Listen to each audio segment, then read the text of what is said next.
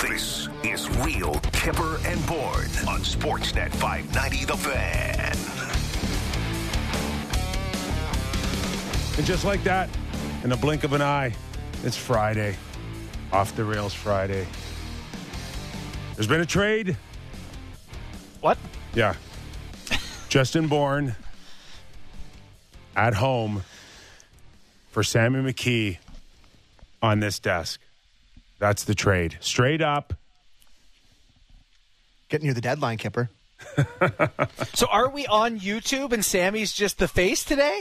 Well, yes. I think they probably got, how they put the voice of Sam McKee usually. They probably put the voice of Justin Bourne. We've just done a switch. Yeah. We've done a body switch. This is brilliantly done. I love it. JB, you're joining us today via satellite at home, taking care of business, or should I say family business? Yeah, just my son's only thrown up a half dozen times, guys. It's fine. It's fine. Don't worry about it. I'm okay. Clean up in aisle 3. JB, clean up. Yeah. So anyway, I'm taking care of business, as you mentioned, but happy to be joining two of my best buddies in the whole world. Someone on the YouTube feed just said that it's a Cooper All Friday, Kipper. I guess they saw your tweet. Yeah, they did. From playing on the Centennials. That's right. God, that's style. OHL history, I think, is the Twitter handle. Yeah. If I'm not mistaken, they put out a picture of me and Cooper. That is a historical look, no doubt about it. They threw up my stats, and I'm like, whoa. Kipper, I know he scored 60, but that looks pretty dusty. That's you better score 60 looking like that out there. That is a lifetime ago. Oh my God. Well, we're glad you're on the show, JB, albeit not with us physically. It doesn't matter. Thoughts and opinions, a few laughs are in store for the next 2 hours. We're glad everybody's on board wherever you're watching and listening. Sportsnet 590 The Fan, Sportsnet's YouTube channel, Sportsnet Now, iTunes, Spotify. Everywhere. Every single place in the world. Which means Off the Rails Friday, which means we're finding Doug McLean. I think he blew us off a couple of Fridays ago. I texted him this morning, as you said, we want to get me to start texting him too. And he sent me the response instantly, okay. So I think he's really excited to be joining the show today. All right. And it's going to be a good one. I love listening to you when I'm on. All right, we're starting him already. Devin Dubnyk as well is going to join us in the second hour. Former NHLer, had 253 career wins for Devin Dubnyk, and now he's doing some work with the NHL Network, so we're going to check in with him. We'll look forward to that in the next hour. And Rene Lavoie will join us because we've got Toronto-Montreal. Saturday night. That'll be a lot of fun. And you know what, JB, I came bearing gifts today, and you're not here. Is that right? Oh, no. And I'm looking at Sammy's hat, and I don't like it. Uh-oh. What's wrong with my hat? I like this hat next better. buckets? Oh, my God. Oh, my God. Wow. Real Kipper and Bourne ball cap. Come on. No way. Yeah. Sick. Oh, it's too bad I'm not there. That was very good friend, Brian Green, Eris Group. He's been in the apparel business for a very long time. He says, I'm making you a few things. So look at that, too. Great. What do you think, Sammy? Oh, my Real Kipper and Bourne shirt. What a day. Look at that. Eat your heart out, 32 Thoughts. I'm thrilled. That's right. Yeah. So, Sammy, you're good to go now, bud. I love it. I'll keep your stuff warm here, JB. Thanks, Kipper. That's awesome. Good stuff, man. And good thing you're not here because I did bring also, Sammy, a Friday Little Buddha cocktail as well. Oh, my God. That we're going to crack open after the show.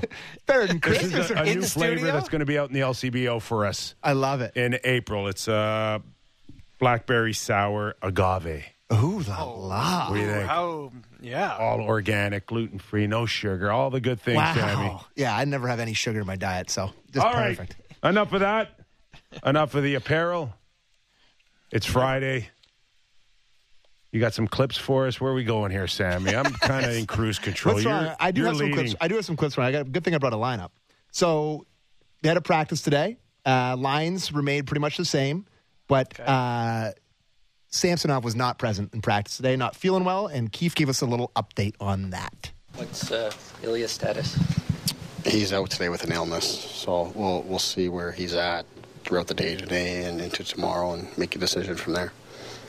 Would you lean toward Joe, though, going tomorrow night, Sheldon, at this point, do you think, or is that still to be determined? It's to be determined.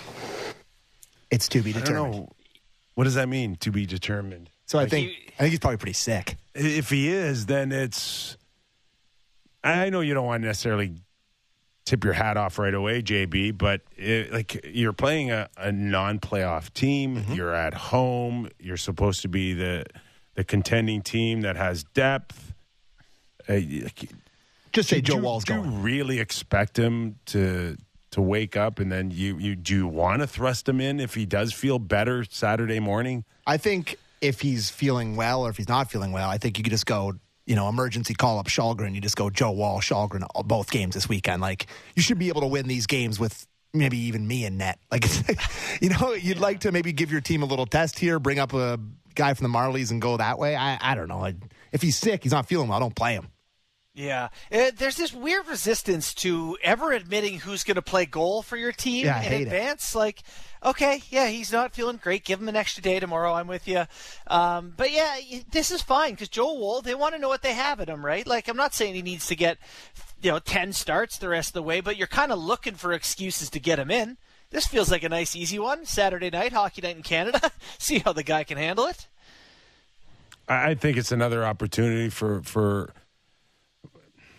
Wall to come in and be a little bit of a disruptor here. And a good showing for him will plant the seed that this is now a three-headed monster.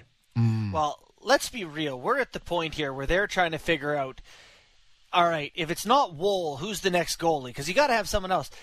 Do we have the Keefe on Matt Murray, do we? Or no, but he just skated today. There was no real update on him, but he's on the ice again. He was on the ice before practice. He was doing. It looked like he was doing goalie things. I saw the clips of it. He was going around the net. He made a couple saves, but they didn't give him any official update on his timeline. So it's kind of status quo. Ankle is just like not allowing him to do the things you need to do to 10 goal, and he heard it by being in warm up once. I don't know. He wasn't. Was it that he wasn't right going into that, and they were kind of giving it a go in that warm-up for some reason, as opposed to just like letting him get better, and he said he couldn't go, so I don't know. It's a mystery. He could have tweaked it even more in warm-up. You Absolutely. just don't know. Yeah. Boys, you need another goalie now. You need another goalie. It's just, it just baffles me. It really does. That we're back in the same situation? We've gone from a D or two to a D or two. Top six. Bottom six. Goalie. Mascot. Replace the coach. I mean, Carlton is looking a little dated. They could use a little upgrade on Carlton, don't you think? What do you think it would take to get Gritty out of Florida? Or Philly. Sorry, Philly. 1 for 1? I don't think they're doing 1 for 1 with Carlton. Huge. We like Carlton, picks. But he's Gritty. You might have to throw in the Marlies mascot to make that trade a 2 for 1 trade. And cash. You got to throw Steve Dangle in. No disrespect, Stevie. They could use a Dangle in Philly to keep interest. Yeah. He'd probably be even more pissed off if he was covered in Philly. Old Torts team in Philly, good chance. There is the issue here now is like Talbot. Like who? There's nothing out there. There's this B kind of group. Well, you mentioned in one of your articles a little while ago. I mean, UC Soros playing on a bad team. That's a game changer, and that's. I guess if you're looking for options, they stink, and he's the only reason they're anywhere half good. So maybe they're looking to maximize on him, but I don't think they'd trade him. Why would you trade him? The only thing is when you're talking about a top 6 or top 4 D, you've only got certain cards you can play, which we would assume a first rounder in Matthew Nyes. Yeah. Pick your poison here. I'm thinking, as much as I think that a blue liner is really important to the Toronto Maple Leafs, I would almost start thinking that if I had just one card to play here, I think I'd play it on Timo Meier over a defenseman. And I only say that because I'm still not sure if you do, JB, go out and use a first rounder, Matthew Nyes, that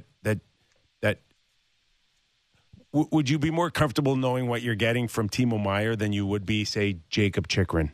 Absolutely. Yeah, it's funny though, and I know this is not like I keep waffling back and forth on this, but like looking at the D court today, and I wrote a little bit about potential D and what they would do. So you imagine all these different guys in your lineup, and like what adding Jacob Chychrun does or adding Gavrikov does or whatever sure makes it look a lot more like you go, ooh, okay, there's something there, than the forward group, which is already pretty good, right? Like the back end is just not very physical or heavy, and is Sandin and Liljegren and Hall, and you guys know the drill. I don't know. I'm torn on the Kipper, and I go back and forth day to day. Yeah, it's every day for me too. I just watching Boston last night. I'm like, it's all pointless anyway. Boston, like. I sent you guys a text. I'm watching halfway through Boston and Nashville. And I went to bed after the second. I was like, there's no point in watching this. This isn't even a fair fight. No, it's not even playing the same sport. I put in the lineup. They have 80, They have 87 of a possible 108 points so far this year, the Boston Bruins. 87 of 108. On the other hand, what's the narrator guy from The Grinch say? He's like, Nashville stank, stunk. Absolutely true. They are. They're done. They're dogs, man. That's enough. See, even if Timo Meier was to be traded to the Toronto Maple Leafs, like, how do you feel any better knowing that there is a huge advantage for, say, Tampa Bay from the net on out? Like, you can feel a lot better about your first two lines for the Toronto Maple Leafs with Timo Meier. Timo Meier comes in with John Tavares and Marner. Yeah, and then you have Matthews, Nylander, and Bunting. All world top six. Okay, top six. All world. But let's bring in Ken Hitchcock, who we had on last week. A couple weeks ago, yes. A couple weeks ago. Yeah. And he said, generally, when those top lines kind of cancel each other out, then you're left to the bottom six, the blue line, and your goaltender. Is there any scenario that you would give the Leafs any advantage making a few changes on the blue line? Even if they got Jeff Chychrun, would you not give the advantage to Tampa Bay from the net on out still? Right, but you're just so far behind right now. Like, at least it wouldn't be as devastatingly a difference. Yes, I agree with that.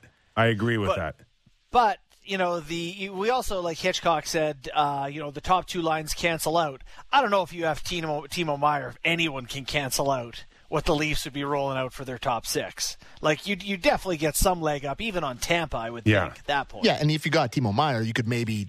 You don't have to even do the top six thing. Like, you'd have enough talent where you could kind of make your bottom six look different. But if in fact they do find a way, if one line or a couple of lines have a 5 or 10% advantage, 15% advantage, where are you on the bottom six of the Toronto Maple Leafs to go up against the bottom six of Tampa or bottom six of Boston? That's why, to me, my point from yesterday is one that I still, like, I really am starting to believe in, that you make little changes here and there, but you don't throw away your finest meats and cheeses because it may not get you close enough. JB, the Leafs have got a third line right now that are in the ballpark of 12, 14 minutes, 15 minutes a night. They can't score.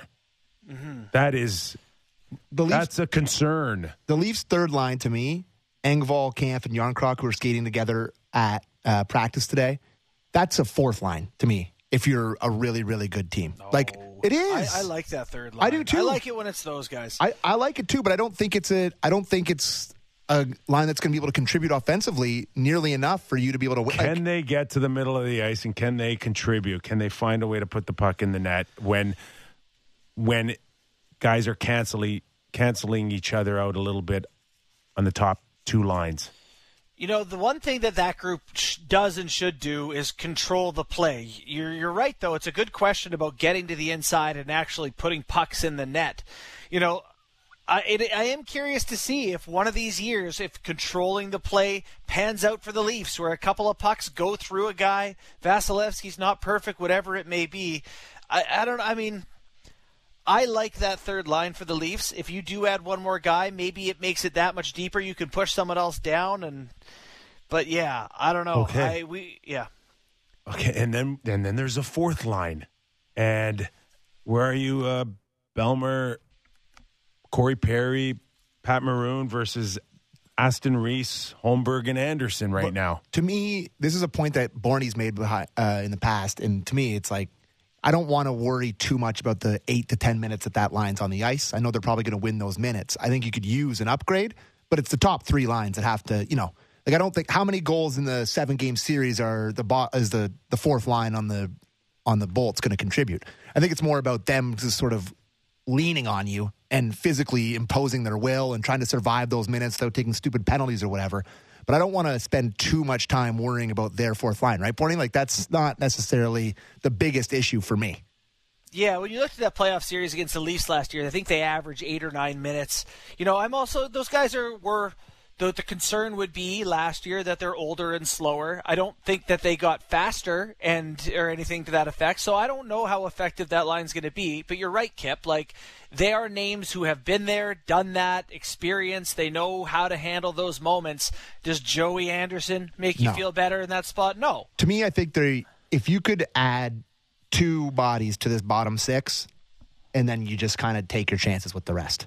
Like, I know we talked about this yesterday, and I know it's the same point, but unless you're getting Timo Meier, I'm not spending the top assets that I need to spend to get, a middling guy. Like, if you can add 2 guys in the bottom 6, maybe get Aston Reese out of there, maybe get Anderson or Holmberg or whatever position you add at, I don't think, unless it's Meier, you're going to have that much of a difference of a chance. Barbashev, I'd feel a lot better on the third line. Yeah, maybe. I don't really like. I know he's a heavy guy, and he maybe not the best defensively, but he can score, chip in. It would be an upgrade for sure, no doubt. He'd be an upgrade, absolutely. So that's a guy that I like the thought of, and I like the thought of Ryan O'Reilly too. I really do. Like, I know he's had a down year, much like Kane. He's been hurt a lot. He's kind of been in and out of the lineup for them, but I think what he would bring in terms of just that sort of steely defensive, guy who's won a cup who can chip in a big goal. I think what he would bring would be huge for the Leafs too. So those are the kind of guy. But like, what's the price going to be on him, on a Ryan O'Reilly? Like, is it going to be in the nines range, or is it going to be closer to like a? Absolutely not. So what is it going to be? Like first round pick, second round pick? What is it going to be? I would think that they'd hold out for a first and a mid-range prospect. That's the rental rate. Okay. And would you pay that for Ryan O'Reilly and the Leafs? I guess depends what you want to do priority-wise. If my choice is nothing at all, 100%. Yeah. That's taking the bat off your shoulder. Yeah. Which they need to do. Mm-hmm. But this is the point I've been making is they do need to take the bat off their shoulder. And, like, O'Reilly significantly changes. You're like, okay, now the third line, Ryan O'Reilly is the center of. And whoever you put there, Sammy, you mentioned not liking Yarncroc, Kerfoot, Engvall. It looks totally different if it's O'Reilly, Kerfoot, Yarncroc. And then you can have Camp as your fourth line center who's not playing with as Engvall much. Still. Yeah, who's not playing as much 5-on-5, and a guy that still is going to be killing penalties for you and playing that role. I like Camp, and I liked him a lot last year, and he was good in the playoffs last year, but he's really, in terms of him kind of falling off a cliff offensively, like he was decent offensively last year. He's just been nothing this year offensively. Are we absolutely clear now that under no circumstances can you go on the left side to start game one in the playoffs, Bunting, Kerfoot, and Engvall? Please, please. If you get Kipper, if you get O'Reilly or someone, I'm saying that you have to bring somebody in. Yeah, you can't. You can't. It does not work.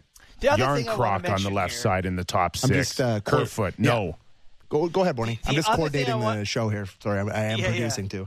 The one thing that I do want to mention is, like, I understand that we look at Boston and Tampa Bay and go, holy hell, like, those are really solid, deep teams. But, like, flawed team, every team in the salary cap era is missing a little something. And I know Boston makes it feel like they're not. Maybe they're the exception to all this, and maybe you never see Boston at all. But, like, teams are flawed. Flawed teams win the Stanley Cup. Those Penguins team that won it in 16 and 17, flawed. The St. Louis Blues were not a perfect team. You kind of got to get lucky on the way. You got to put yourself in the best position possible.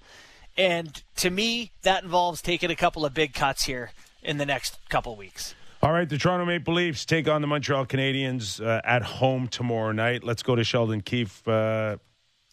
Is this our first Kipper Clipper? I've lost track. Second, I think. Second. Or third? Second. Just our second on the Habs. Oh, yeah, that we went Samsonov on the update. Yeah. Let's go hear his thoughts on what he sees out of Montreal tomorrow night. I think, first of all, Marty does a good job of keeping them engaged. And,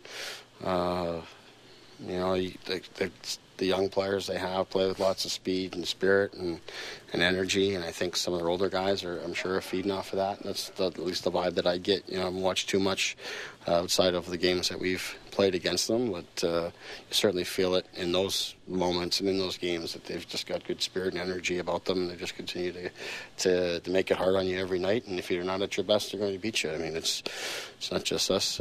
They've given it to some other teams here of late, and they hang around in games and make it tough.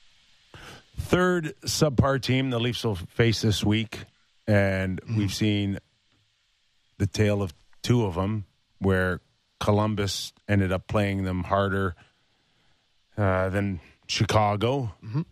Where's Montreal going to fit into this? I don't think there's any world where the Montreal Canadiens, coached by Marty St. Louis, don't play hard as hell tomorrow night. It's because it's in Toronto tomorrow night, right? It's at the Scotiabank Arena? It is. Yeah, listen, there's a lot of dog games for them, too, in terms of just kind of playing out the season here. But Montreal-Toronto on a Saturday night, that's one of the ones that they'll get up for and play hard. They still got pros on their team. Like that'll be a hard play game. It's not going to look like Chicago on Wednesday, that's for sure. No, you're getting the best of the Montreal Canadiens once again, as you always do, and it's just a matter of convincing the players to bring the best of the Maple Leafs. Yes, absolutely. All right, let's go to a man that knows the Montreal Canadiens better than anyone. Renaud Lavoie joins us now from TVA Sports, the NHL network correspondent. Does a terrific job. We're awfully lucky when we get him on this show.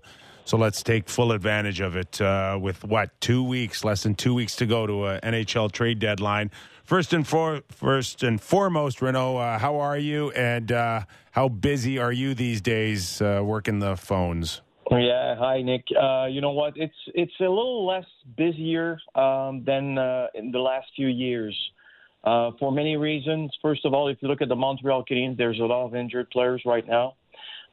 Second of all, if you look around the league, you see that that flat cap is really hitting everyone.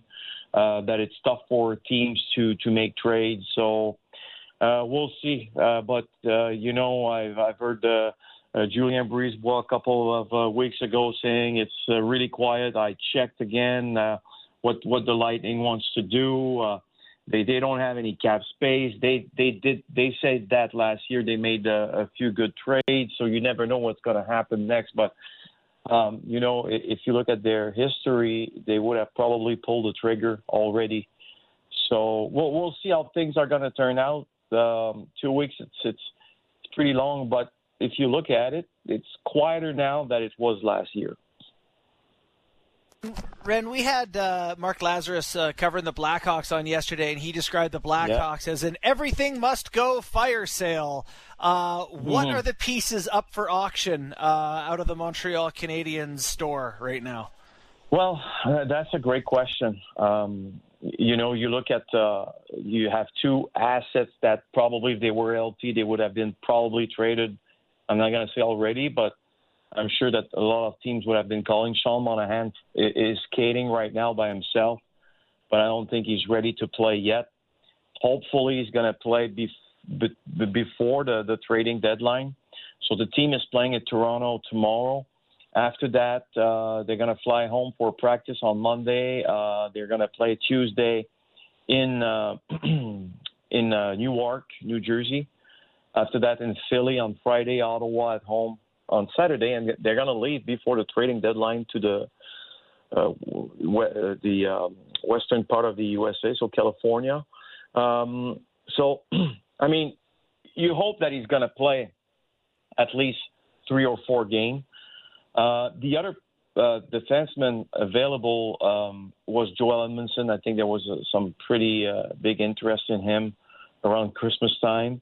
But we all know that he has a back injury. It's lingering over since now a few years. So he's skating in Montreal by himself, but there's still a lot of question marks. There's another year left in his contract for Joel, so it's not the end of the world if he's not traded before the deadline. And after that, well, you have your usual suspects, right? What's going to happen with Evgeny Dadonov, Jonathan Drouin, players like that. But there's a good chance that these two players are going to stay in Montreal. So, strangely, maybe we're going to see some action, but don't hold your breath right now because the pieces that were supposed to be traded probably won't. So that's the reality right now. Renaud, such a demand on defense, and we've seen it over the last few years, and some of them maybe even overpriced. David Savard comes to mind in terms of 2 years ago being this real sought-after guy. Tampa Bay ends up getting him and then slots him in a 5 or 6 position on their hockey club. Joel Edmondson's a guy that we hear often linked to, say, Edmonton or somebody that needs a shutdown guy. I know you mentioned the bad back, but I get the sense he really doesn't want to go anywhere. You mean he doesn't want to leave Montreal? Yes. That's what you're – yeah. Well, you know what, Nick? For sure, one thing about Joel Edmondson, he's a real pro. Even when he was not playing last year and there was no captain for the Montreal Canadiens, Nick Suzuki wasn't named yet, he was the captain of that team. He was the one making sure that everyone was happy, organizing events, team events, stuff like that. So he was really, really involved with the team. It's someone that's I think it's really easy to like.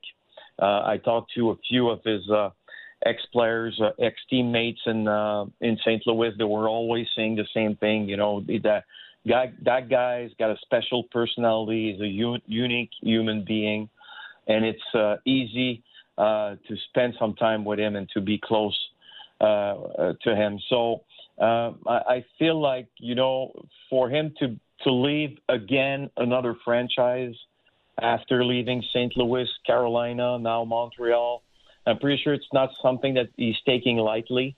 But we'll see, Nick. I mean, first of all, you need to know, is he going to play another game this year? We don't know that. Hopefully the answer to that question is yes. But he needs to play more than 30 games. And so we'll see how things are going to evolve. If you look at the Montreal Canadiens, there's a lot of young defensemen coming in. Some are here, but some will be there next year. And that's going to push some veteran defensemen aside. So that's why I wonder if there's a future for him. But one thing for sure, if you're asking him, do you want to leave Montreal, I'm pretty sure that the answer is no. Ren, when Marty St. Louis got hired, a lot of people were talking about how he was the right guy to sort of grow alongside this young team, and given where they were in their arc towards getting better, I guess I'd just like to check in on that and how it's going. Has it been any different than expected with St. Louis along the way? Well, you know what? No, things are really coming along in a way.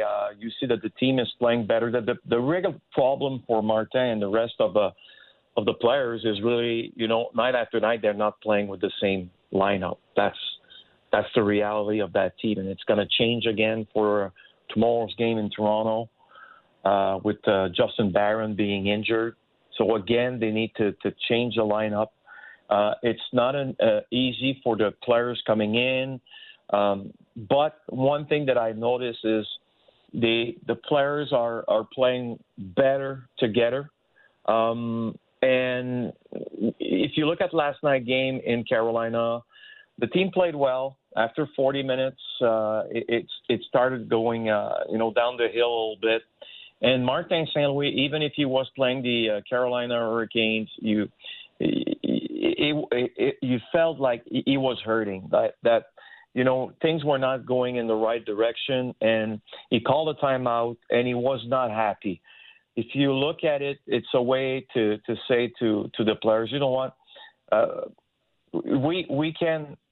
can easily say we're playing the Hurricanes. It's obvious that we're not going to win tonight. But now it's about how you work, not only the effort, but how you work inside the system. And I think Martin was pretty upset last night, and he sent the message that it's not because we're playing one of the best teams in the league that we're going to accept what's going on right now. And I was happy to see that. I feel like this team is turning the corner, and I feel like they're going to be way better next season. Hopefully, if they're healthy. We're talking to Renaud Lavoie from TVA Sports, NHL Network, one of the best out there, especially this time of year. The name Josh Anderson, and Kent Hughes has brought him up on occasion and really giving everybody the sense that he's not going anywhere. But he kind of leaves a little bit of a window, almost like somebody make me an offer I can't refuse. Is there the thought that could actually happen? Because, Rennie, this guy's a talent beyond belief. They don't grow on trees, these Josh Andersons, Tom Wilsons, but there is a little bit of an inconsistency in his game that maybe Montreal may find frustrating at times. But, man, he'd be an interesting guy to think about trading for right now. No doubt. And you look at, probably the Calgary Flames who are dreaming of him, rightly so. The problem, and Nick, you look at his contract. There's another 4 years left at $5.5 million per. You need to be really creative to make that deal work, and not only work for the Flames, but it needs to work for the Montreal Canadiens. The player that they're going to get in return needs to fit under what they believe is the future of this franchise. So. Can it be another team than Calgary? Probably, but the flat cap is really hurting a lot of teams. That being said, if you look at the Montreal Canadiens right now, he's a leader. He's a guy that the kids likes to be around. He's a really good teammate. Why would you trade a guy like him right now? I know it's not Jeff Gorton or Kent Hughes that signed him 2 years ago. But that being said, that's the type of player that you're dreaming of having because of not only because of his skills, more about his size. He's so fast. He can take care of himself. He can help teammates. Trading a guy like him, it's not going to be for first pick. That's it. That's all. Right? Needs to be way more than that, and I'm not sure that teams are ready to give a lot of pieces for him. Not because they don't like him. It's just a question of how is he going to fit under the cap, and that's the biggest problem right now. So I'll be shocked if he's traded. It could happen, but I'll be shocked if it happens. Well, and the one thing we know that Nick Suzuki and Cole Caulfield aren't the biggest guys out there. No. And exactly. there might be a little bit of a concern is if you lose him, it maybe makes him more attractive to go run. And is there a little concern with Cole Caulfield all of a sudden done for the season with a shoulder injury, and how many teams would take a run at this guy knowing that he's not the biggest guy in the world? That's a great question, and that's Nick, one of the reasons he was shut down. Not because he was hurting. It was really if something else happens on the ice, what's next for him? What kind of surgery he's going to have? And that's why I think they really made the right decision just to shut him down to make sure, to be 100% sure that he's going to be ready for next season. And I crossed paths with Cole a couple of times this week, and believe me, he looks like a happy camper. So that means that things are trending in the right direction for him. He looked like himself. Probably wasn't feeling that way before the surgery. He was pretty upset that he had to go through this. But I think that there's no doubt that he's going to come back healthy next season. And you mentioned really something important here when you were talking about Josh Anderson and his size versus the rest the group. That I think it's so important. For how many years we said that the Montreal Canadiens were too small, right? And you look at one player that's really having success right now, Raphael Harvey-Pinard, that you're going to see tomorrow on the first line. He's not the biggest body out there either. So if you get rid of Josh Anderson, is there another 6'3", 215 pounds coming in? The answer to that is no. So before making a move, you need to be really careful thinking. Or is that player available, on July 1st? I don't think so. Okay, so but there's no reason. I got to use your expertise insiders kind of feel right now. So I'm combining what you might think you may know, but your feel now. I'm watching a struggling Jonathan Huberdeau in Calgary. Yeah. And I think that if it's not a good marriage there's only one place this French star could go. Kipper. Whoa. Let's talk Huberdeau in Montreal, my friend. Now you're back in action. I'm looking at you in the Ranger uniform, right now, and looking at me in the eye and said, "You want to go? Let's go!" Right? My answer, Kipper, is no. I'm not. I'm not doing anything with you. I'm not going to mess with you.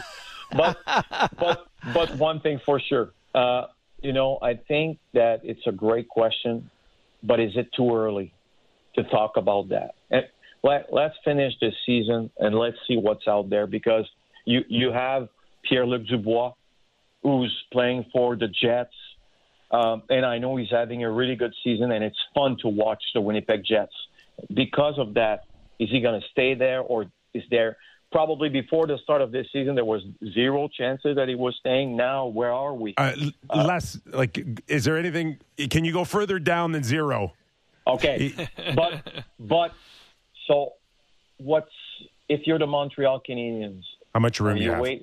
Well, you have Pierre-Luc Dubois or Jonathan Huberdeau, who I think signed the biggest contract ever in the NHL for a player that's over 30 in the NHL. So that contract is going to kick in next season, right? So that's a lot of money for Jonathan. And you have Pierre-Luc Dubois, who probably is going to make less. And I'm not saying that he's as good. He's probably not as good as Jonathan, but he can do a lot of different things on the ice too. So my answer, Nick, right now is a big no, but I'm not closing the door.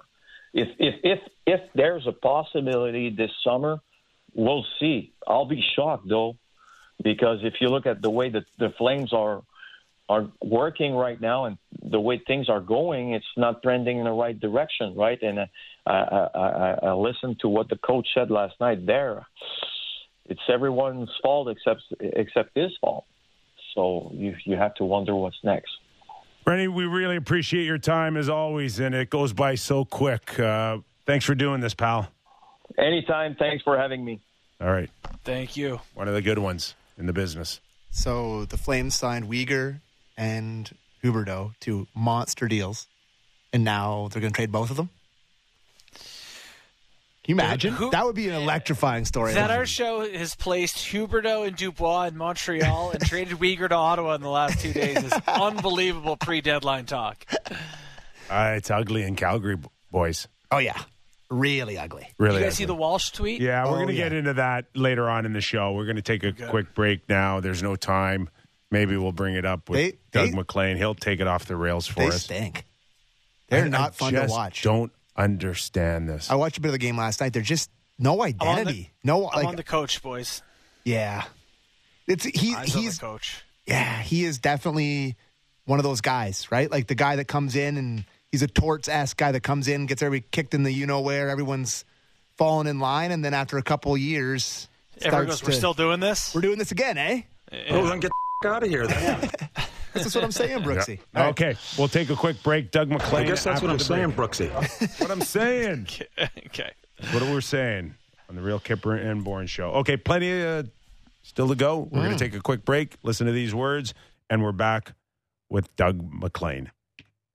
Breaking down the biggest trends in hockey. The Hockey PDO-cast with Dmitry Filipovich. Be sure to subscribe on Apple, Spotify, or wherever you get your podcasts.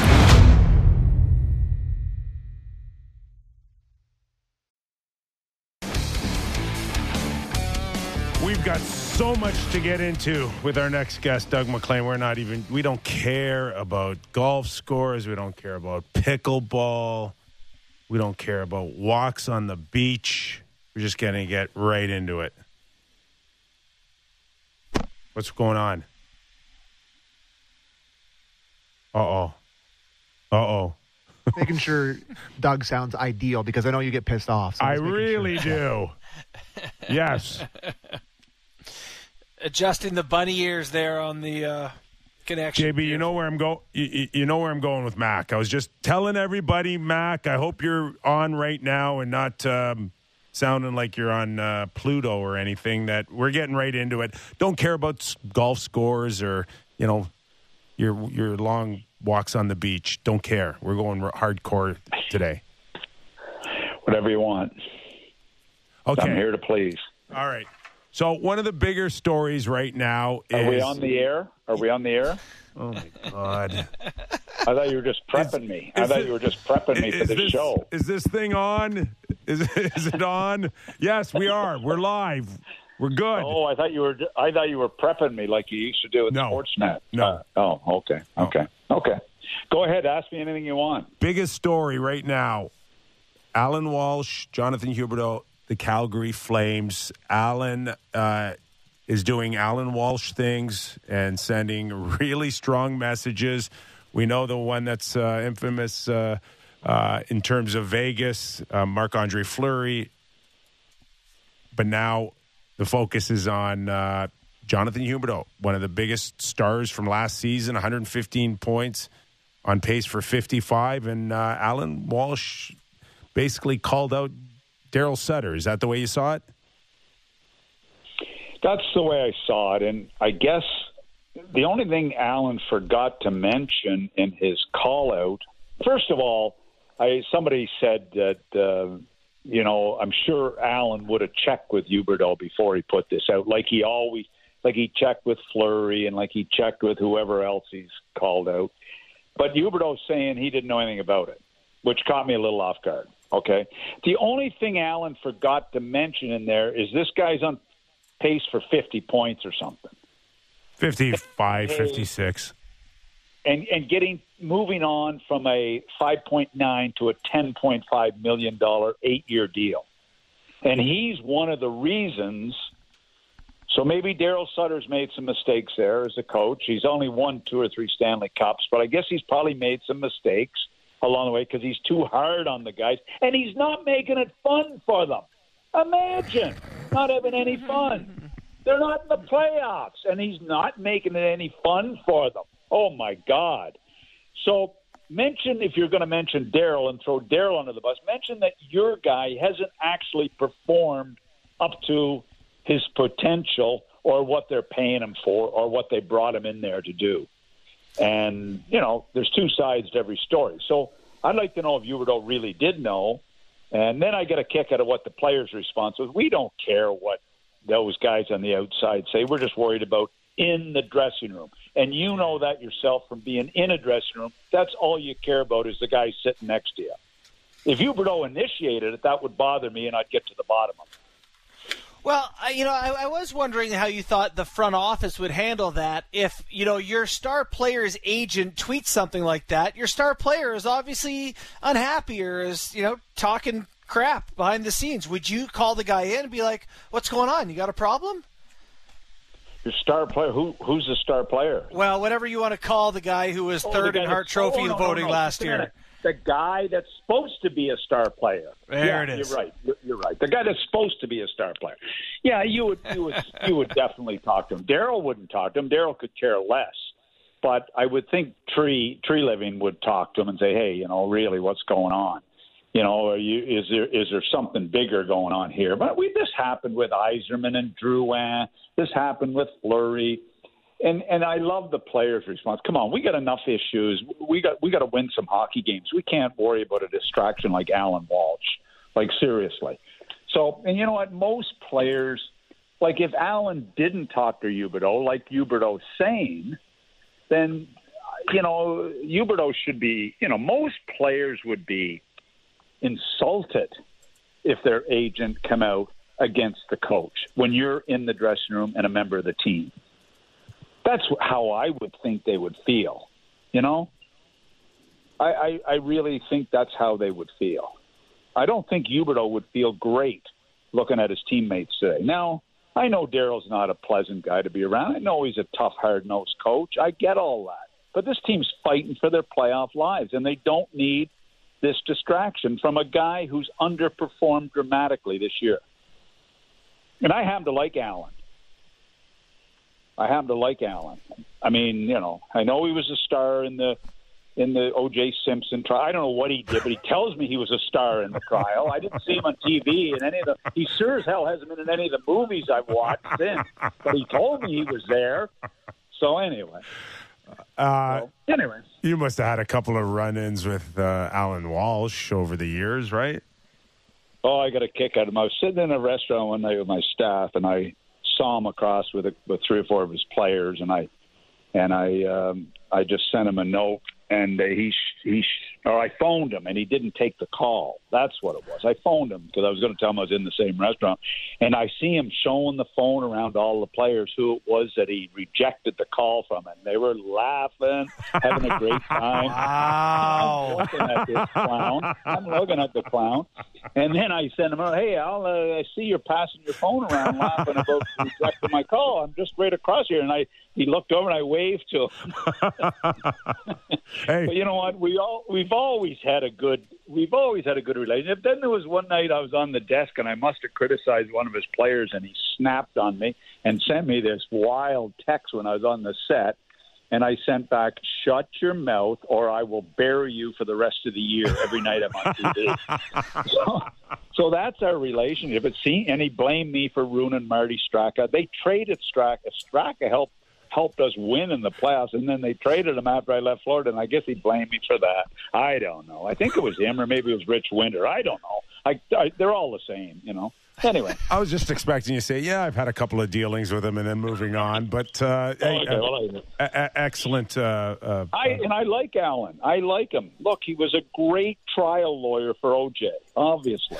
He did a hell of a job. What is with this O.J. thing? What are you talking about? Have I ever told you my O.J. story? He's a prosecutor in LA. It was actually you? No, what's his name told me he was one of the lawyers on the O.J. Simpson trial. Did he really? Oh, I didn't know that. Yeah. Okay. Oh. So I'm in the Bahamas, and we're in a restaurant waiting for a table, and Jill and I are there, and Jill's over to the side, and she's talking to these 2 little kids over in the bar while we're waiting for the table, and this guy comes up to me. He said, "Hey," and his name was Tim Roby. His father owned the Miami Dolphins at the time, and he comes up and he said, "Hey, Coach, how you doing?" I was coaching the Panthers at the time. He said, "Hey, Coach, how you doing?" And he said, "Hey, you know, everything's great. We're going to the games." And I said, "Oh, yeah." And he said, "Hey, let me introduce you to my friend." I turned, and he introduced me to O.J. Simpson. This was a week after he got off the trial. I almost fainted. I almost fainted. O.J.'s looking me right in the eye, and I wanted to just, are you kidding? There's nobody I hated more in my life, and I'm face to face. And then I look over, and Jill's playing with just talking to his 2 little kids. And I'm thinking, oh, my God, get me out of here, please. Anyway, that's just another story. But anyway. I don't even know where to go right now with you. Talk about off the rails. No. One more, Mac, and this is going to kind of lean towards your president, general manager kind of experience here. But, Brad Treliving makes this trade. And at the time, it was like a really tough situation because Matthew Tkachuk had already publicly stated he's not coming back. Jonathan Gaudreau, 2 star players, knowing that you're not getting back. And he goes out there and he finds this trade.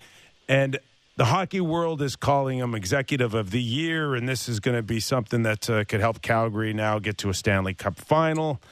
But is there any thought that maybe there should have been more thought into Jonathan Huberdeau and the type of player he is and where he's coming from with his 15 points in Florida, where they played this, at times, Harlem Globetrotter look, east-west, dropping passes, blowing the zone early. Like, they had this real good thing going that worked all season long.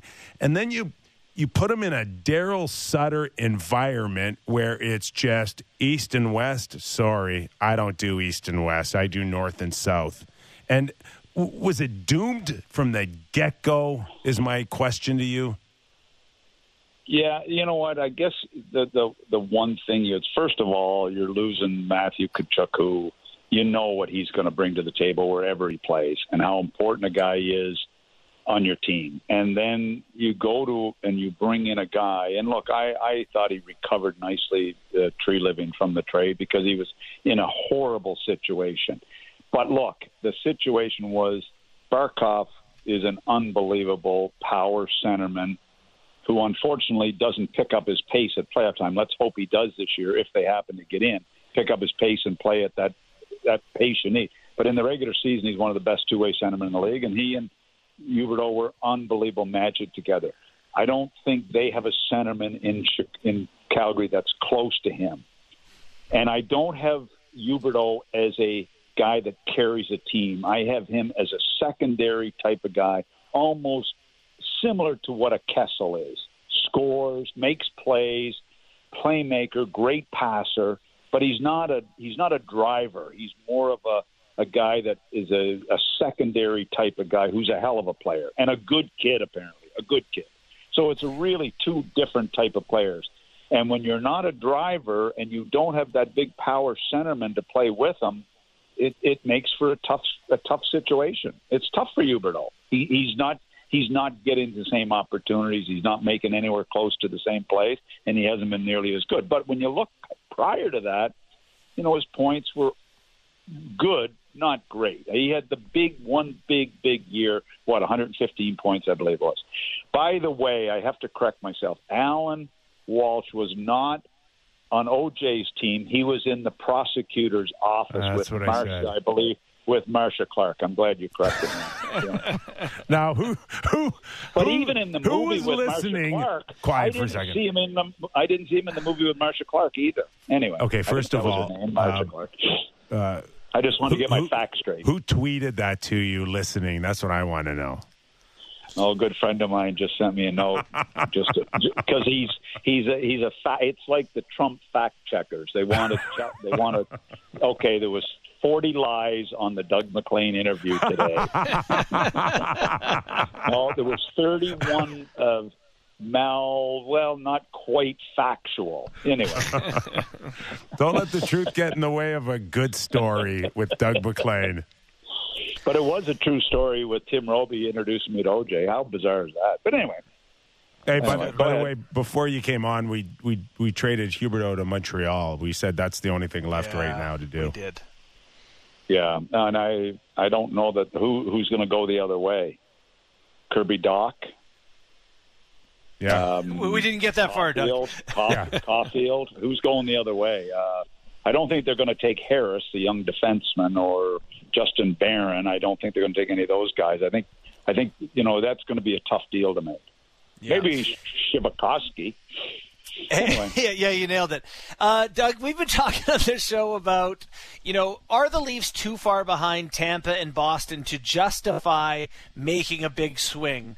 Your boy Kipper, Sammy are hesitant to want to trade the first and Nyes, given it's probably not enough to be on those teams' level. Where are you in what the Leafs should do in terms of aggressiveness heading towards the deadline?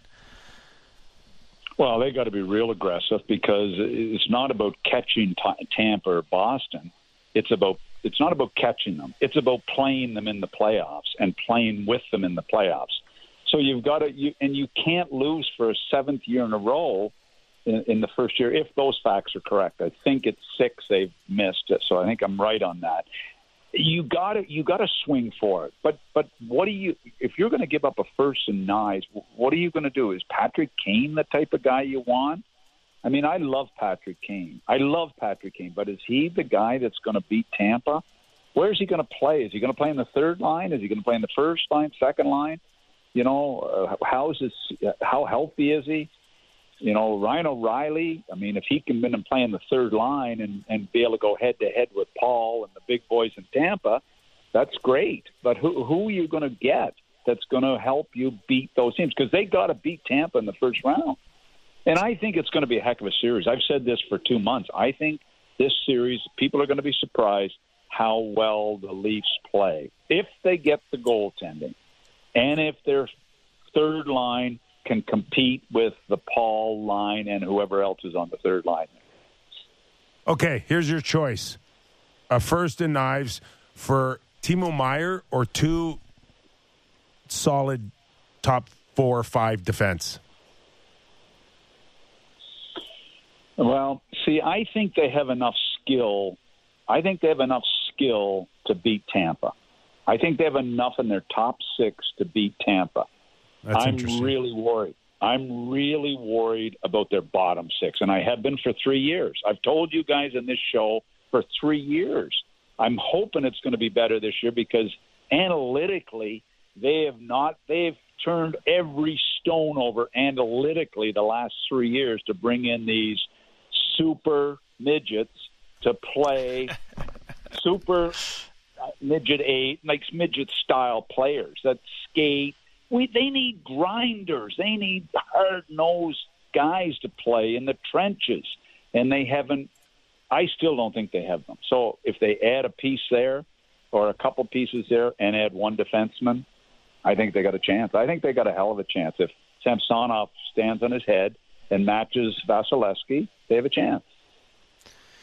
Doug, who do you think in the East is likely to find their way into the playoffs? I'll give you the handful of teams around the bubble right now. You got Pittsburgh and Washington in the wild card spots with Florida, the Islanders, the Red Wings, and Buffalo all chasing them. Who do you like in that chase?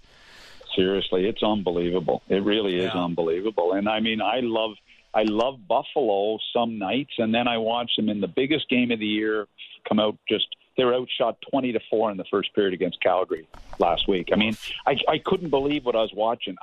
Look, Florida's good enough to get in there. They're really good enough to get in there. The Islanders have blown it with some terrible giveaways and late in Montreal and these games where they've just totally given up points. Washington with Ovi out becomes a real question mark for me to get in. And how do you go against Sid? I think Pittsburgh get in. And I think Washington has their hands full getting in. And, you know, Florida, to me, should be the best team, most experienced team to get in. I think they should be the team to get in. We're talking to former NHL president, general manager, and head coach Doug MacLean. Mac wrote an article again this week. Been doing it for a little while now. This one was on Kyle Dubas. We mentioned Brad Treliving moments ago. There's another one that's playing out his option. My column focused on the fact that in the past it was generally a standard that coaches and general managers would get an extra year to maybe take a little bit of the edge off. Is this where the NHL is going now with ownership groups saying, no, those days are over? I don't think it really is ownership saying that. I really think it's the president of the team that's probably saying that. I mean, if an ownership is really ticked off and really fed up, in my opinion, versus doing that, they should fire the guy, you know, instead of putting a GM in that situation. So to me, it's probably the president that's making that call unless an ownership is really, really upset. I don't think the ownership is really upset with Dubas. I think they're saying, hey, he's a young enough guy. He can prove himself. But it caught me off guard. Your article Your article didn't catch me off guard because we've been talking about it. But I don't like it. I don't like why they would do that versus giving a guy an extra year. You don't see it very often. But you got it with Treliving the same way, I guess, which also bothers me. So hold on for a second. Let me get this straight. From afar, you would probably hedge that there's some friction between Brendan Shanahan and Kyle Dubas, more so than an ownership group. I don't know if there's friction between those two, but I would think it would be the president that would be making that call. I mean, ownership might, but I can't believe that the Maple Leaf Sports and Entertainment, the guys that are on that board, would make that call. Because to me, if they make that call, that's showing Brendan doesn't have the power we all think he has. Because Brendan, in my opinion, if the board said that to him, I would think Brendan would challenge them on that decision. That's my opinion. And I think that board has got enough other things to worry about, especially at TSN and Sportsnet and other, teams, that I can't imagine they're that focused on the Leafs. I can't imagine that that's their priority right now. So I'm a little surprised by it. All right, pal, we're going to let you go. We're running out of time. Really hardcore stuff. I learned so much about the OJ trial, I guess. John Shannon sort of indicated Damien Cox is your guest writer. That can't be true, is it? See you later. Oh, my God. He just gave it to me on his way out. Thanks, Doug. I love this show. I'm clipping that one because I want to get rid of the one that says you don't listen to us when you're not on it. Oh, he's like, I'm already gone. He's already at the beach. Did you guys find it interesting that he thinks it's Brendan Shanahan's call on Kyle not getting any type of extension? Yeah. I mean, I think it's an interesting conversation. I am curious to know how it all played out. It's funny because, just in a vacuum, it's not crazy to be like, guy hasn't had a ton of success. He's under contract. Why do we have to do anything? But you're right. It just flies in the face of historical norms. So it's a unique situation. Someone brought it to my attention that I don't know how early this season or even last season, but Kyle and Brendan were always in one of the suites at Scotiabank Arena. Mm-hmm. And lately, and I don't know how far back it is, but now he's up in the press box. And Dubas. Yeah, and they're not together. Yeah. I don't know. I mean, I'm just throwing it out there that it's been noticed by some. I would say that's not nothing. I think there's something to that. Everything's great. Listen, if you're reading into things, that's something. No? Yes, it could be something and nothing, or it could be something and something. I don't know. Well, Borny, what do you think? My gut is nothing. But I'm not saying it's not worth bringing up and it's not worth talking about. But I'm saying my gut is that these guys, if they had a problem with one another, one guy can fire the other guy. What if he's not? What if all of us came in the show and we just sat in completely different spots and didn't talk before the show, and then that's kind of like what we do. We just fire you, Sam. But that's what we do now. We don't talk about the show at all. So I was just joking. But no, it's just, to me, if you're trying to find any sort of breadcrumbs, that's at least a breadcrumb to me. Yeah. Oh, yeah. No, it's fascinating. It's Sammy, our whole show, the premise is on breadcrumbs. Yes, it should be called Real Breadcrumbs and Board. But you know what? If you can't talk about that stuff on talk radio, what's it for? This isn't an article. It's a 2-hour show. Listen, we're sniffing around here, all right? I love it. Hey, we only got 26 games to go after the weekend here. Buddy, we got 2 deadlines. We got the actual trade deadline and then the end of season. So we're getting close to one here. Well, this week is another Sahara of things because they play one game. March is a landslide. They play Buffalo on Tuesday, which will be interesting, and then they don't play again until Friday. They play Friday, Sunday this week, which is weird. Next week, and then the following week it's the Oilers on Wednesday night, the trade deadline, the Flames, the Canucks. It's like we're flying into some Canadian teams. So it's getting a little bit more exciting coming up here. Okay. Meaning that we're going to take a break then. Catch our breath. Devan Dubnyk, former NHL goalie, 253 career wins, is now doing some analysis with the NHL Network, and he will join us after the break. You're watching and listening and hopefully giving us a rating and review. The Real Kipper and Bourne Show. Breaking down the top stories in hockey and Elliot Friedman every day. The Jeff Merrick Show. Subscribe and download the show on Apple, Spotify, or wherever you get your podcasts. All right. Kipper, what are you eating? Oh, I had some pasta. Can you tell? I just wolfed down some pasta and some sausage. Mucking a garlic loaf between. I'm bits? Horrible. Every once in a while, we find food in the lobby, and floor. I'm like, yeah, I'll eat it. I'm like, I don't even know where it came from. Thank you very much. It was delicious too. It was delicious. All right. As promised, before the break, Devan Dubnyk now joining us, former NHL goalie, doing some analysis for the NHL Network. And is it official, Dev, that you're on the dark side of the media? It's official, yeah. Yeah, we've been doing it once a month, so it's fun. It's fun until Twitter gets a hold of you. No, I'm doing my best. I'm not on Twitter. I'm doing my best to not say anything that's going to get me on Twitter, but I'm sure it's going to. Well, that means you're off to a good start. Yeah. Yeah. Well, we really appreciate you joining us. And first off, you can't. Yeah, it's good that you don't know what's on Twitter. It's just the only way to go. It's a hellhole. Anyway, I thought we'd get you on and ask you a few questions about a couple of former teams. One in particular catches my eye right now: the Edmonton Oilers, looking like, I don't know, favorites in their division, maybe favorites in the West. What are your thoughts on the Oilers, where they're at, and their chances at something bigger than just making playoffs this year?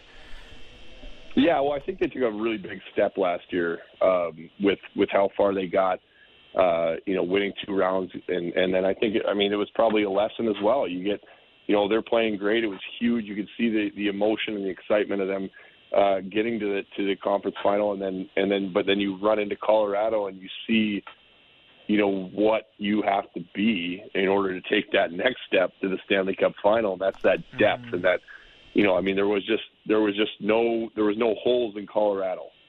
And they showed it throughout the entire playoffs. And that's, Tampa's kind of similar. I think that's a good thing for them to see last year. They took a big step, but they saw what it takes to get there and to have a chance to win.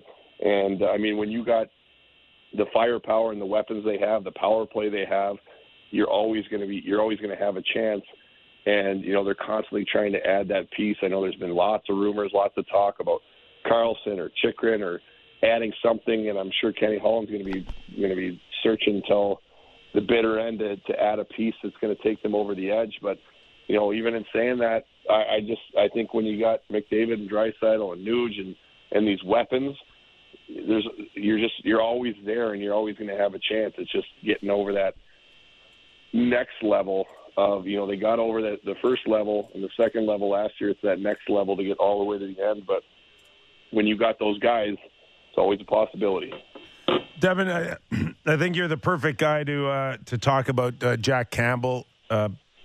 Maybe some similarities where you were both first-round picks, didn't hit it off right away in your career, had to work your way up, and then get to the point where you're both $5 million goalies.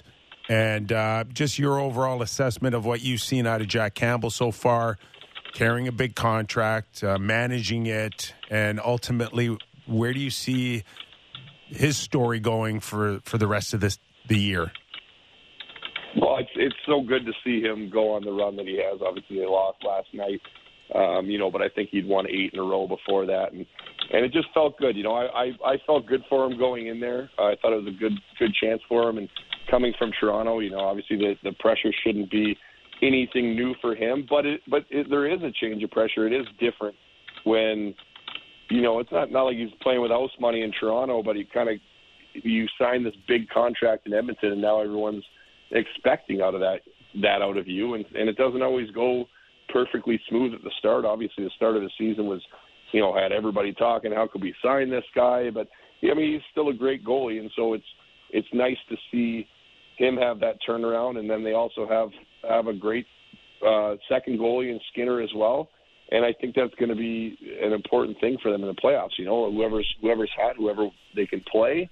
But you know, I like Jack Campbell, and I think that he's starting to show now why they gave him that contract. And same thing what he did in Toronto. And you know, he's a big time goalie, and he can do it.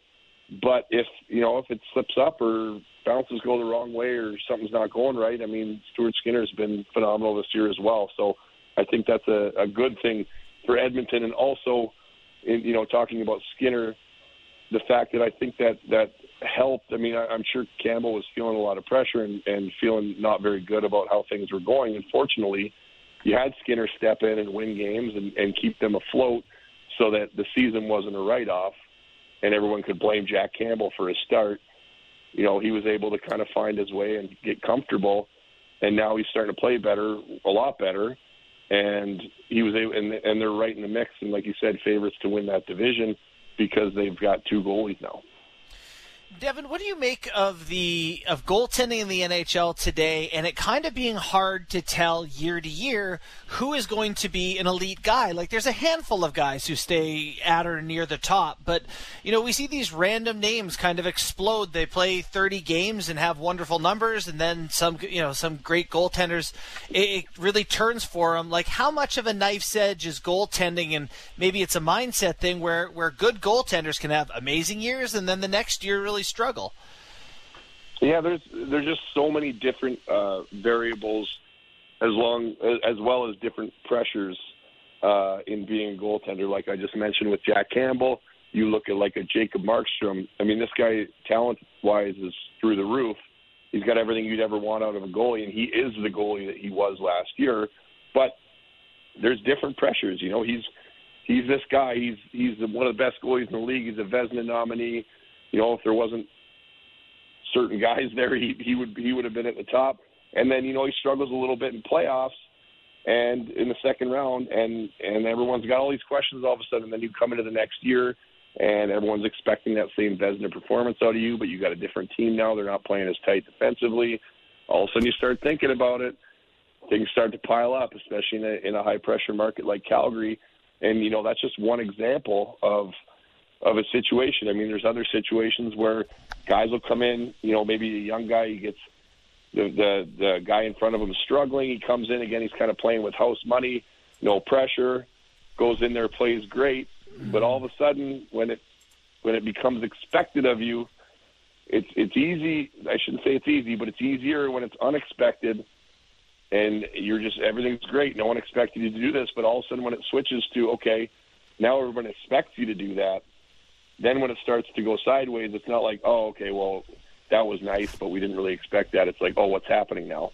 There's all these different pressures, and things change and evolve, and that's why, you know, the guys that play for a long time, they have to learn to adapt to that stuff. Devin, outside of Vasilevsky, we'll exclude him from this question here. But I know it's no fun to have goalie conversations because everything just is like, who's the best? Well, obviously. Well, you got to leave them out. Who do you like out there outside of Vasilevsky right now? And you wouldn't have you don't see them wavering at all between now and what we'll see in the playoffs? Well, I got probably 5 guys, including Vasilevsky, where I would say I think if they get to the playoffs, I think Ilya Sorokin is ridiculously good, and he's definitely up there. Shesterkin is obviously he's another. You got the Russian trio there. These guys are freaks, and they're incredible. You got Linus Ullmark is. I think he's Vezina right now. I mean, he's got like a 938 or something ridiculous, and obviously his record. He's been incredible this year, and this isn't a fluke either. I mean, this is a guy when Buffalo was losing 17 games in a row because he was hurt. He was the only guy that could come in there and actually give them a half a chance of winning a game, and that's saying a lot for how they were playing. So this isn't a flash in the pan by any means. This guy's been good for a while. He just happened to be on a bad team. And then my other one's Jake Ottinger. I think, you know, I've been talking about him a lot this year, and I think that, you know, that show that he put on in playoffs was no fluke at all. And I've been saying that through the summer and into the start of the season, throughout the season. I mean, this guy's the real deal, and he's going to be good for a very long time. He's always in control, and he's shown it every single game. Would you feel comfortable? That's not the right way to phrase it. What are your thoughts on Samsonov and Murray as the Leafs goalie tandem going into playoffs? There's an all-or-nothing year for the Toronto Maple Leafs, two goalies who have been good at various parts of their careers. What are your thoughts on what the Leafs have in net? I like it.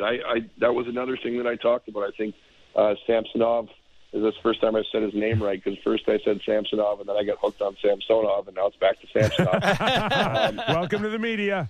So, yeah, I've mispronounced this guy's name a lot, but I was saying he's a guy that I don't think gets talked about enough. I think he's been phenomenal this year for Toronto, and it's in Toronto. It's always Matthews, Marner, and Nylander, and Tavares, and these big guys, which obviously deserve to be talked about. But Samsonov's been phenomenal this year for them, and you don't really hear about it. So I think that he's a really good fit there. He's had a great year when there's been a lot of questions about that.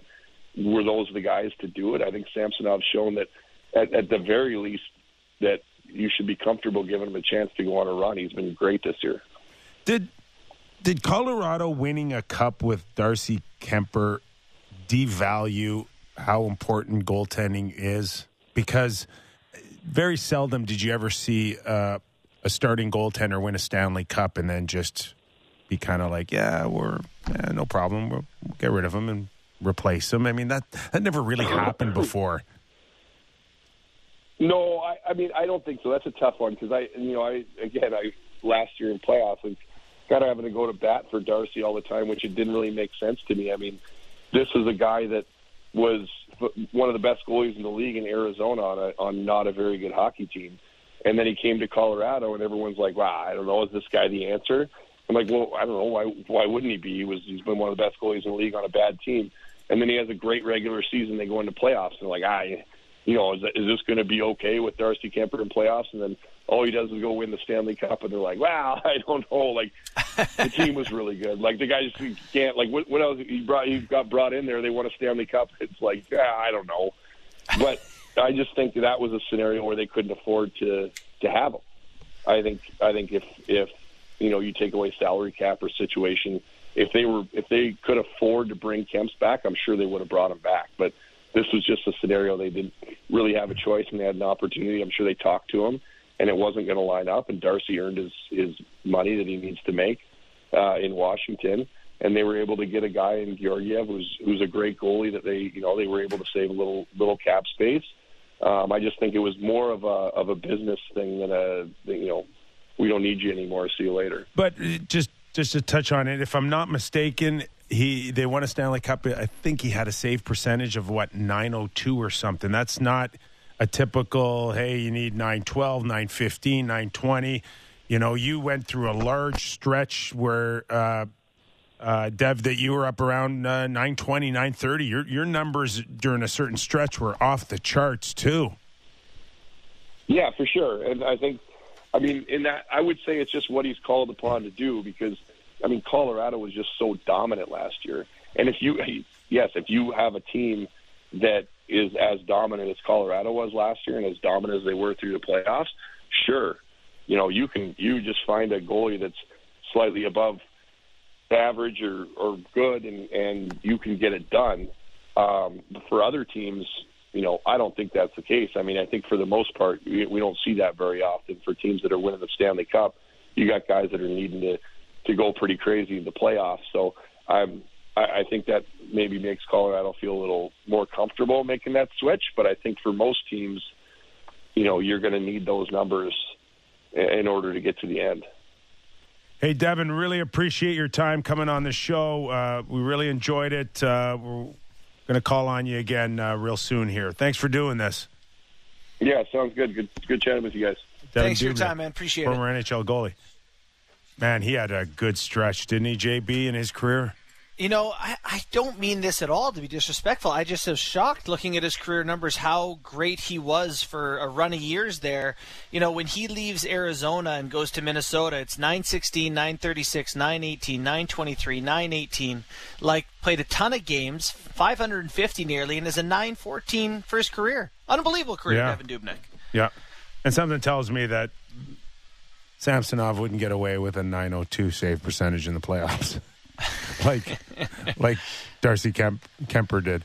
Yeah, no, that's probably not going to cut it. There's going to be a bit bigger ask here in Toronto this year, I think. Just a hunch. All right, we're going down the stretch on our Off the Rails Friday. I'm back. Which means... apparently I tried to duck under the camera and I failed miserably, so everybody watching on YouTube probably saw me. Yep, there, yeah, I just saw it. I completely blocked you out. You're gonna read some tweets. You're gonna get some questions off of YouTube on our Friday. But first and foremost, like, what's going on with Tiger Woods here? Because you called him out. You said he was going to shoot a 93 in his first round, and he was pretty darn good. So yesterday he was excellent. He was in the late wave. He shot 69. Very nice. I think it was 2 under. It's a par 71 at Riviera. He was better than your 74.5 by 5.5 shots. Today he shot 74. He grinded towards the end. I think he's at +1, which is on the cut number. So I think he might make the cut for the weekend, which is an incredible accomplishment. Yeah. Really. Like, for a guy that hasn't played, bionic leg, bionic back, sore, like everything. It's just a testament to how incredible he is. Yeah. The only thing you want him to make the cut for is to get the reps before Augusta. For those of us to be invested in Tiger and Augusta, you need a 4-round tournament. And I will say that there is part of me that, you know, wishes he just kind of wasn't there on the weekend. Like, because they spend a lot of time. I love Tiger Woods. Tiger Woods is my favorite athlete of all time, but golf right now is in such an incredible place, and you just worry about the amount of airtime that he sucks up with, taken away from guys that are killing it right now. So that's part of it, but I'm happy to see him playing well heading towards major season here. Just one note. What did Tiger Woods pass to? I don't know. No Justin comment. Thomas. No comment.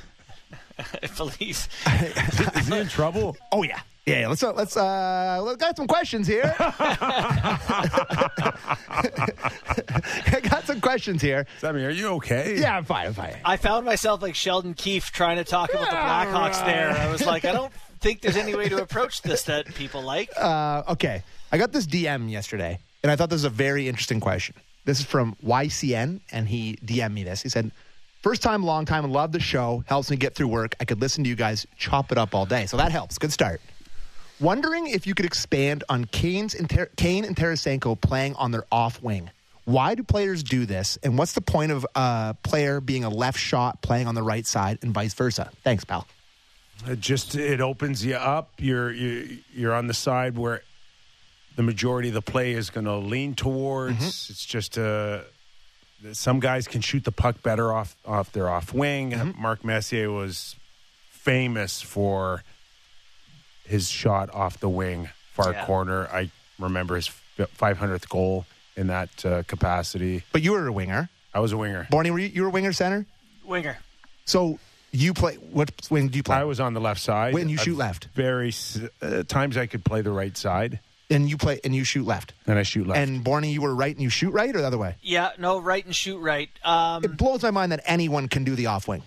Well, here's Steve the thing. Larmer was one of the best I've ever seen. Yeah, so think about being a right shot coming down the left side with your stick to the middle of the ice. I mean, it's better, right? It's better for passing options, shooting angle. One-timers. It's better in a number of ways, but what happens is often you fly out of your own D zone crossing the middle. Like as a right winger with a right shot, I would come across and find myself in that spot. Offensively, that's fine. So I didn't feel like it affected me there. It's on breakouts. If I'm a right shot and I'm on the left wing and I'm getting a pass from my D-man, I don't want to have to take the puck on my backhand, make a move to my forehand to make a play with it. Yeah. It's a lot harder on breakouts to play your offside. You're essentially, if you want to have your stick along the boards, you're essentially turning your back on your defender, which is Patrick Kane's backhand is good enough. Not many people's are. And some guys like to have their ass against the wall and would take it off of their inside skate,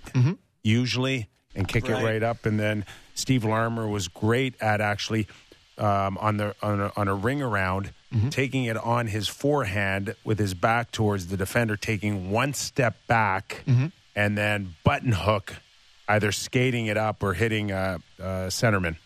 That's the tough part, is getting off the wall like that, right? Like getting it into the middle of the ice, like Larmer would have done. And some guys are just not comfortable. Yeah. Interesting. I stunk on the wall, period. So I couldn't try to do it on my back. There can't be many harder things in all of sports than trying to corral a puck off the wall that's rimmed around. Maybe the most underappreciated ability in NHL hockey is guys picking pucks up with spin, the puck's spinning and you're picking it up, and you've got to make a play with Kipper it. breathing down your neck. But that's like repetition. Yeah, that's 100 of those things after practice every day, constantly. Did you worked on that, Kip? Oh, constantly. Yeah. Right. If you cannot come out of your zone, you can't play. And that's cannot play. Legitimately, when I talked, I got sent down at Islanders camp and sent down to Bridgeport, and I was just like, what do I need to work on? They're like, get off the wall once. Breakouts when the puck comes around, you got to find a way to get it to the middle. I feel like Mitch Marner is maybe one of the best the Leafs have at one touch and it's somewhere good, right? It's in the middle. It's on someone else's stick. And as a center, that just must be a dream, having a guy that digs it off the wall like that and hits you in stride. Like, that's just what you'd love, right? Anyways, Jake McIsaac on YouTube said, is there a world where the Leafs try to get Travis Konechny? He's kind of like what Tampa did by getting Hagel, except he makes $4 million more. But aside from that, I like him. For sure. I think he competes, and he's not your typical kind of look on the Leaf roster right now. Yeah, a little meaner. Let me just be the guy to remind everyone that they actually had the pick to pick Konechny and traded it for picks that became Dermott and Bracco. So just thought I'd throw that out there. Oopsie. Right. That's an oopsie. Really no different than Seth Jarvis, right? Did he not score a hat trick the other day? I don't know. I just try not to. I try to pretend he doesn't exist. That was for the Marleau pick, right? They traded. Oh God. So Konechny's $5.5 $5 through 2025. Yeah, it's a pretty good deal. The cost would just be, you're talking about our boy there, Nyes, if you will. You think? Oh, for Konechny? You think? What's he, prime age on a good deal? Yeah, I would probably say that's what I would try if I was Chuck Fletcher. You'd ask. Yeah. But who's not asking for Nyes? I think that comes down to Dubas kind of negotiating it, right? Konechny's got 26 goals in 50 games this year. Oh, yeah, he's on fire. That's the one thing you got to keep realizing here is that, teams like Philly or even Karlsson, I know Karlsson's, it's a long shot that he moves, but you still got to sell tickets. You still got to sell advertising. Yeah. You still got to get people excited. Yeah. Can't just throw away good players. Like Konechny, you mean? Yeah, like Konechny. No, you're right. He's got to be a draw for some season ticket holder to say, hey, I like the way that guy plays hard and he gives it everything he has, and I want to pay to see him. I want to next year. I don't want to come to the rink and see a first round prospect in your pool waiting for it 2 years from now, 3 years from now. I want to be entertained now.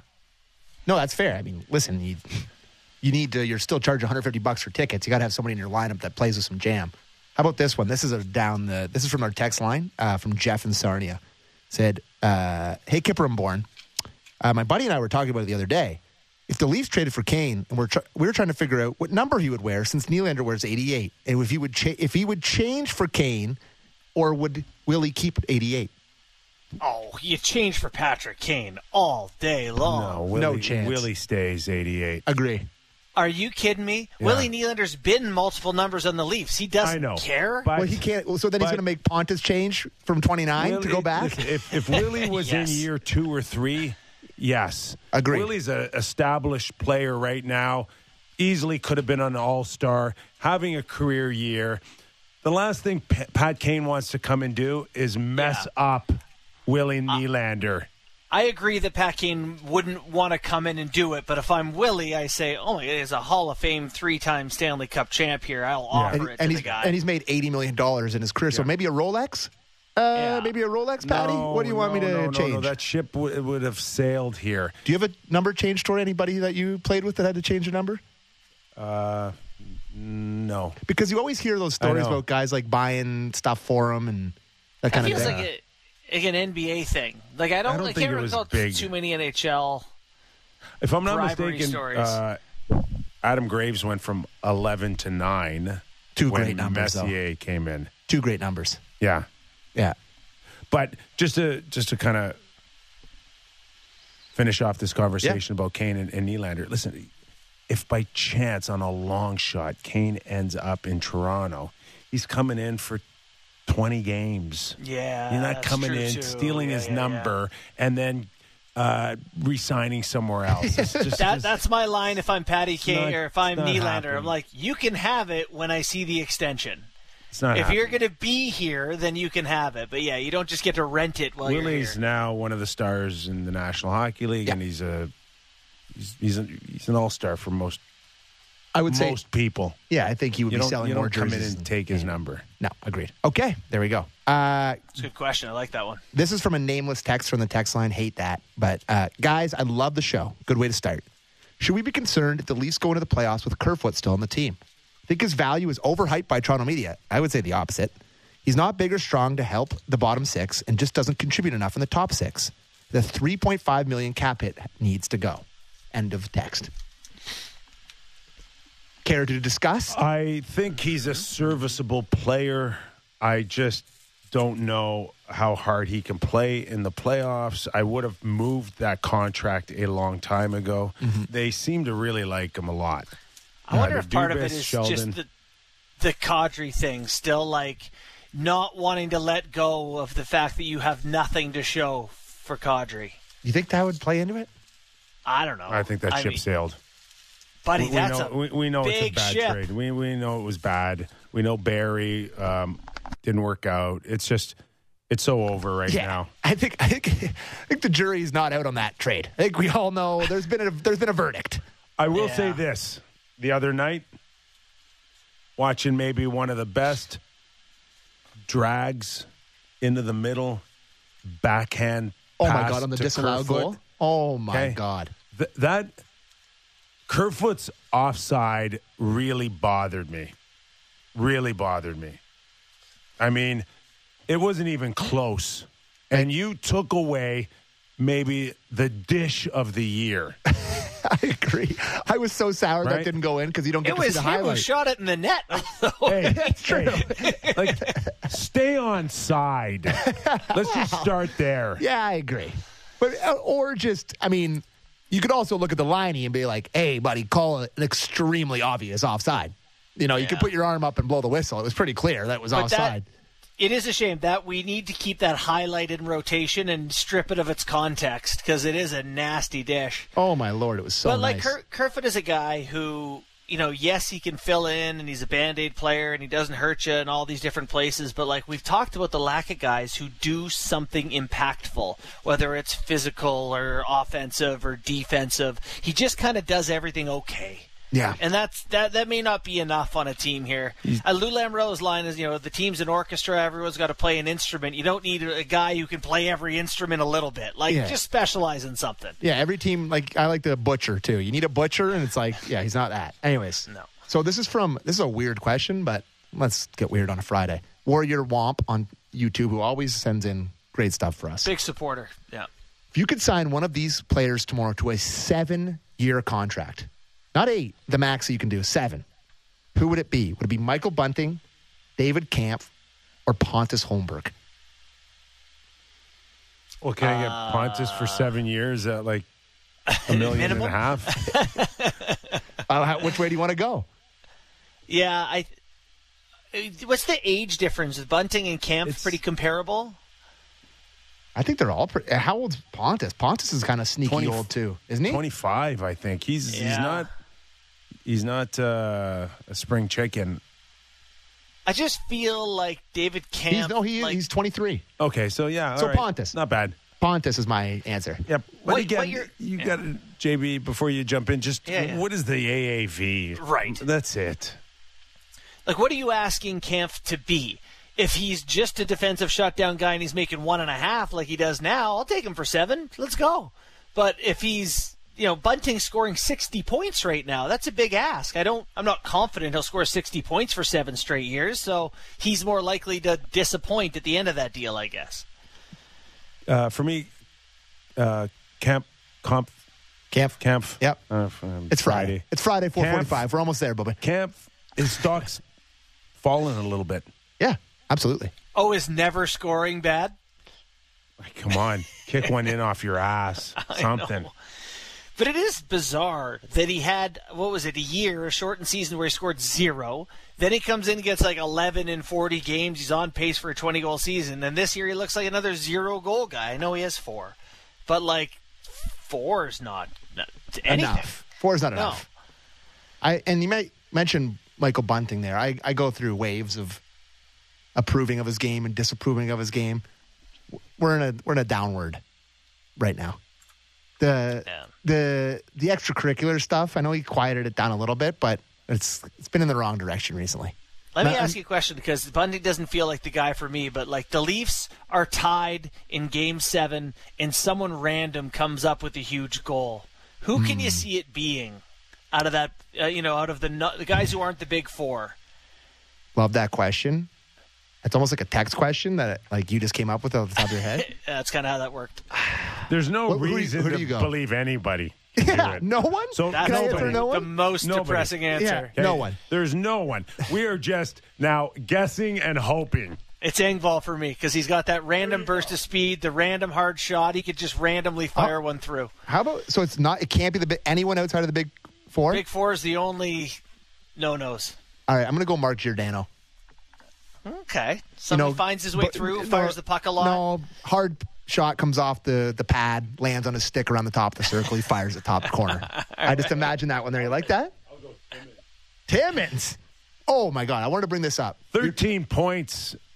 Does he not have in 21 games? I wanted to bring this up with you. It's not bad. You said that. So we didn't play the clip earlier because Justin Hall is back in the lineup tomorrow night. Okay. And Timmins is back, and we didn't play the clip, but I want to read this. We'll play it. Well, I mean, whatever. He's saying. Let's do it. Okay, do you want to play the clip? Sure, let's play the clip. Well, I didn't intend on having Justin out for too long, first of all. I think he's, like I had said the other day, to me, his game had slipped a little bit, but he's played a lot of really good hockey. He and Giordano, if I'm not mistaken, are the only two that had played every game to that point, and those guys have taken on a lot and have been very consistent for us and given us a chance to be that foundation, at least the two of them, and the constant in our lineup, and helped us through some very tough times. He is. On his worst day, he's a top penalty killer for us. So all those kind of things, you want to get him back in, but at the same time, you want to be able to let him know that we're not happy that his game had slipped, and you want to give opportunity to someone like Timmins. But the reality is that these are our 6 top defensemen. You want to get Halsey back in. So one of the guys I follow on Twitter that does Leaf stuff is Kevin Papetti, and he put out this tweet saying, with a poll, who do you think is a better player, Justin Hall or Connor Timmins?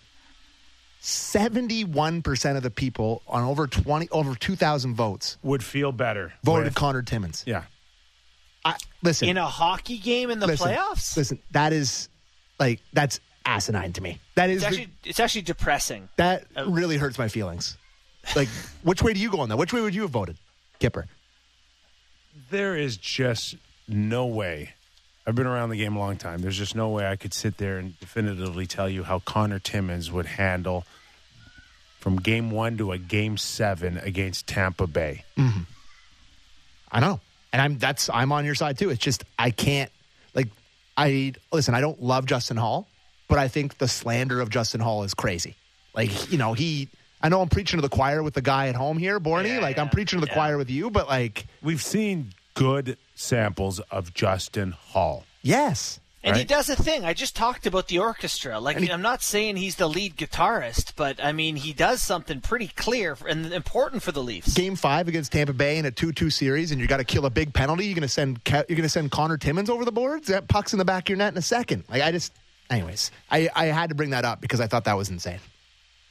What do they call it? Like the prospect porn or whatever. Timmins still feels like that, where it's like, people are in love with what he could be, but he isn't that yet. He may be something, he isn't it yet.